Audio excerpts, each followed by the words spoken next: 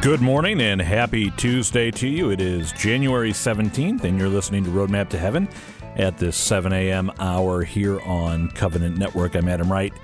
Always happy to be with you in the morning, and what a morning we have in store for us today. So let us begin our morning in prayer together in the name of the Father, and of the Son, and of the Holy Spirit. Amen. O Jesus, through the Immaculate Heart of Mary, I offer you my prayers, works, joys, and sufferings of this day for all the intentions of your Sacred Heart, in union with the holy sacrifice of the Mass throughout the world, in reparation for my sins, for the intentions of all my relatives and friends, and in particular for the intentions of the Holy Father. Amen.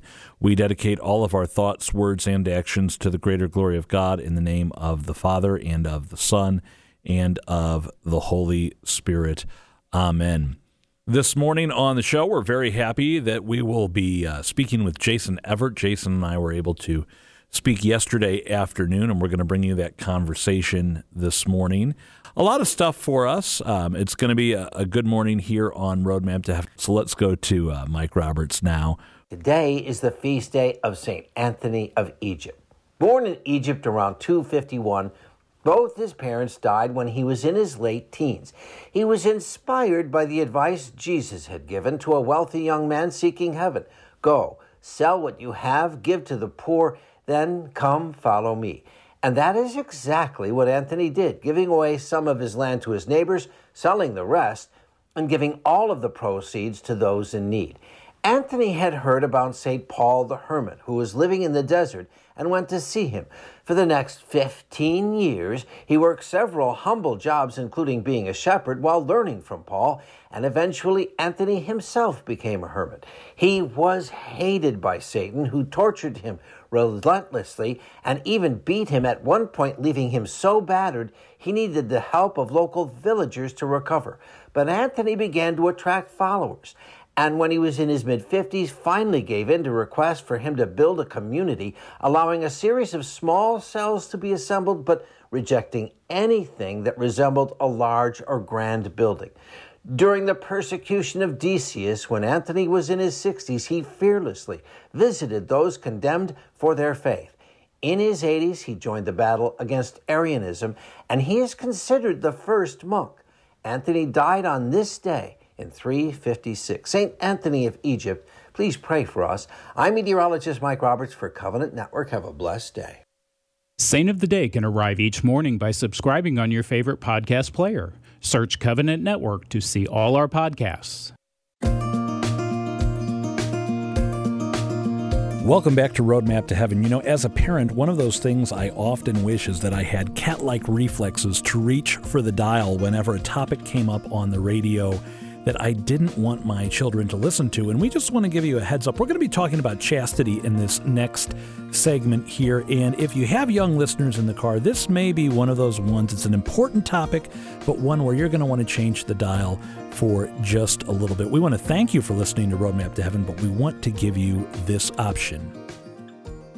Well, when you hear the name Everett here on Roadmap to Heaven, you probably default to Crystalina Everett. We've been pleased and privileged to speak with her many times, but today we get to talk to her wonderful husband, Jason Everett. And if you've ever been to Chastity.com, you know the work that Jason is doing. Jason, it's so good to have you with us today on Roadmap to Heaven. Thanks for having me on. I have to say right off the bat, by the way, I incredibly appreciate how easy your website is to remember. You know, that's a big thing for me is, you know, what's the URL? All right, chastity.com. I've got that one down. We were right next to you at Seek 23 just over a week ago here in St. Louis, and the line was wrapped around our booth, around the corner, down the way of young adults wanting to speak with you. And there are a lot of questions they have right now about everything related to chastity, including pornography, gender. I don't even know where to begin. So I'm going to let you take it away. What are we hearing about? What are you hearing about? What are the conversations we need to be having right now? Yeah, I mean, in that line, you know, I heard a lot of confessions, didn't absolve anybody, but they kind of feel free to come forward and they just dump it all out. So lots of stuff with pornography struggles for the guys as well as the girls. I did do a breakout session to the college students on the topic of gender. And so had quite a few students coming up, wrestling with that in their own lives of gender dysphoria, or having a friend who identifies as trans, and what do I do there? So those topics were common.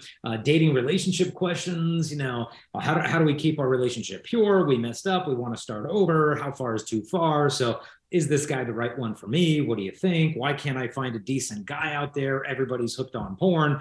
So that kind of gives you a 30,000 foot view of a lot of the conversations and questions the kids were having. So we can go in any of those directions or more, depending on where you'd like to lead it. Well, let's start with pornography. Here's a morning show for you. Let's start with pornography. Yeah. But sadly, I was reading an article, they interviewed you the other day, that since the beginning of the pandemic in 2020, we knew pornography was a problem in our culture. It has only gotten worse in the last few years. And why is that, and what can we do? Yeah, this isn't just an urban legend. It's skyrocketed. One of the biggest porn companies in America actually provides exhaustive research regarding statistics globally of the porn consumption, males as well as females, ages, nationalities. And it was just this hockey stick acceleration of porn consumption. They were behind some of that because they said, look, in our effort to help communities with health, we want to encourage you to stay home. And so we're going to give you free access to all of our porn, for the next couple of months, so that you just stay home and watch porn instead of getting people COVID. And it's just so twisted that they think that they're serving the public interest by getting more men and women addicted to pornography. But this massive acceleration globally, and people think, well, I thought it was just a guy's thing. Well, over the age of 30, there's a relatively big disparity of males versus females consuming the porn. But under 30, the girls are catching up real fast. And a lot of the girls start looking out of curiosity. Okay, what do I need to look like? And what do I need to do? And who do I need to be? But they don't understand, like, they were never created to be porn. They were created to be loved.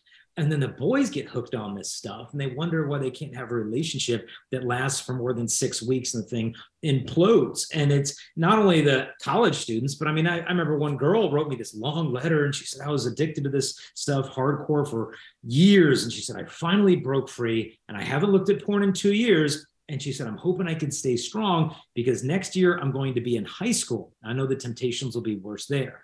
This is a grade school Catholic girl who's been struggling with pornography for years before even reaching junior high. And so we've got to get our heads out of the sand, realize what's going on, and then as parents become computer literate to block this stuff. Because a lot of parents don't even know how to open an email attachment, and their kids hacking into the Pentagon's website for fun after school. So we got to catch up there.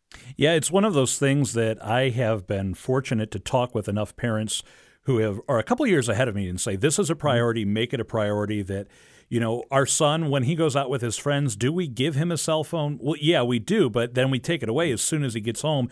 And there are so many parental locks on it. If he even tries to go to a website, I get a text message immediately saying the owner of this phone tried to go to a website. It drives him crazy, but I know he's protected. And hearing some of the conversations, as a parent, sometimes if you just hang back, you'll hear those peer conversations. They forget you're there.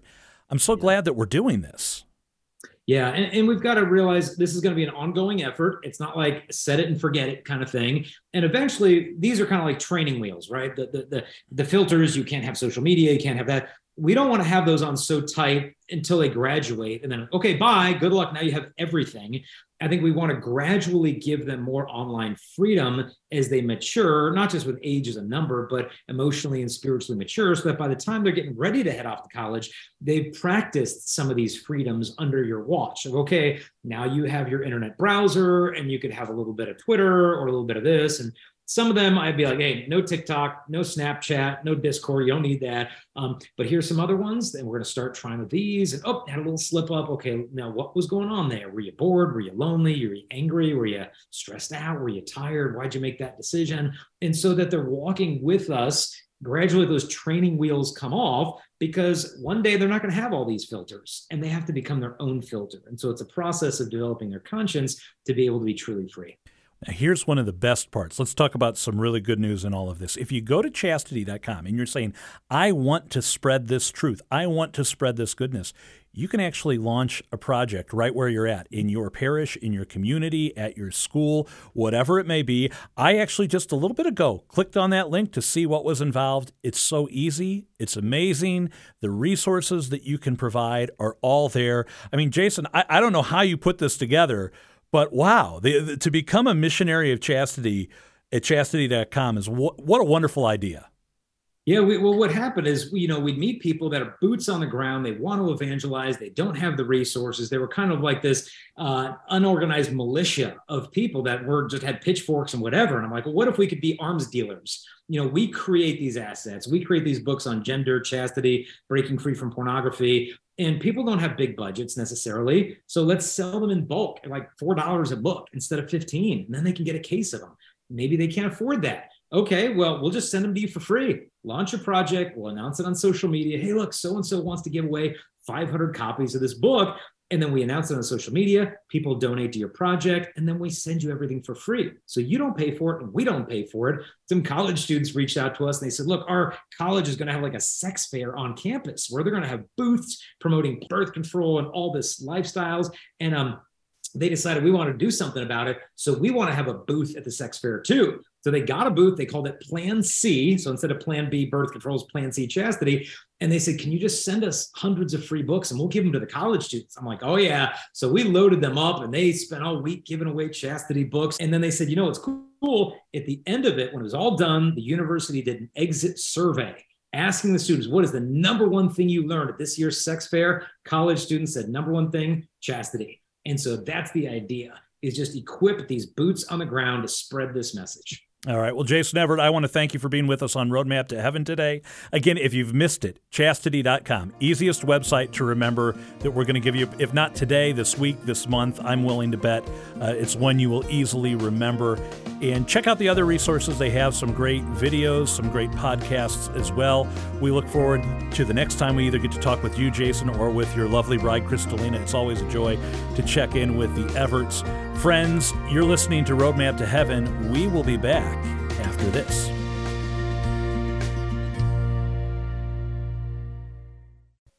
We pause on this Tuesday for our daily dose of encouragement, and this week we are talking about praying for our priests. And here with another way we can do that is Patty Schneier. Well, I'm trying to share with you some practical, tangible things you can download, get from the website here on Covenant Network to be praying for priests and committing to it. When you have a prayer card and you maybe keep it or something on your windowsill, you're more likely to do it day after day. And there are two different organizations I want to talk about today that are committed to praying for priests. The first we have here in St. Louis, it's called the Apostolate of Spiritual Motherhood for the Sanctification of Priests. It's here in the Archdiocese. I'm going to share with you the website. And again, you can look this up. It's called www.stlspiritualmotherhoodforpriests.com. Number of resources are all on that website. Let me say it again, www.stlspiritualmotherhoodforpriests.com.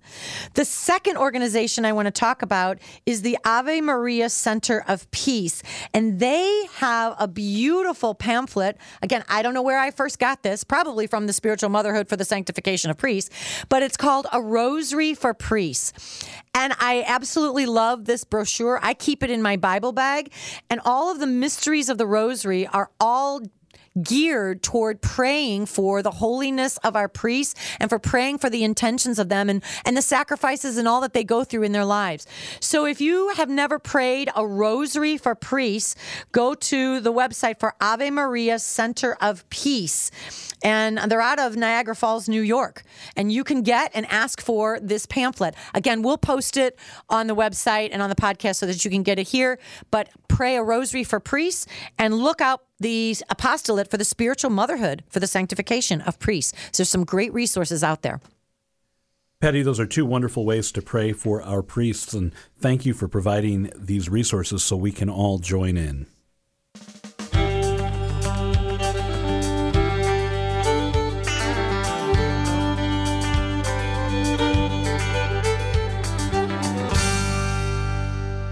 If I could ask you to join me in praying for a special intention today for someone who will be having surgery, and for the surgeons, and for a quick, speedy recovery with no complications. That would be wonderful.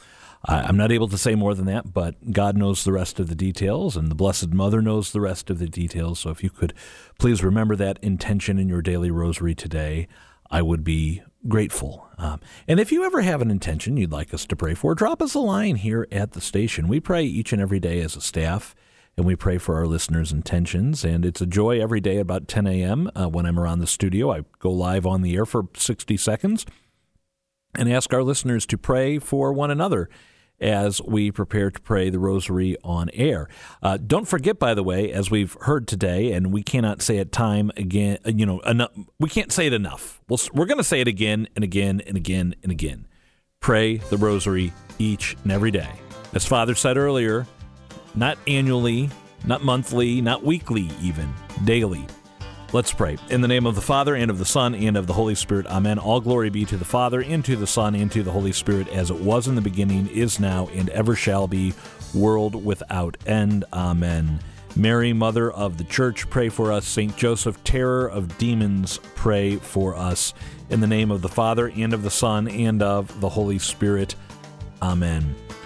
Rumor has it, and by rumor, my calendar and text messages back and forth tell me that Father John Schneier is going to be with us tomorrow on the show, talking about how we already can be thinking about getting ready for Lent.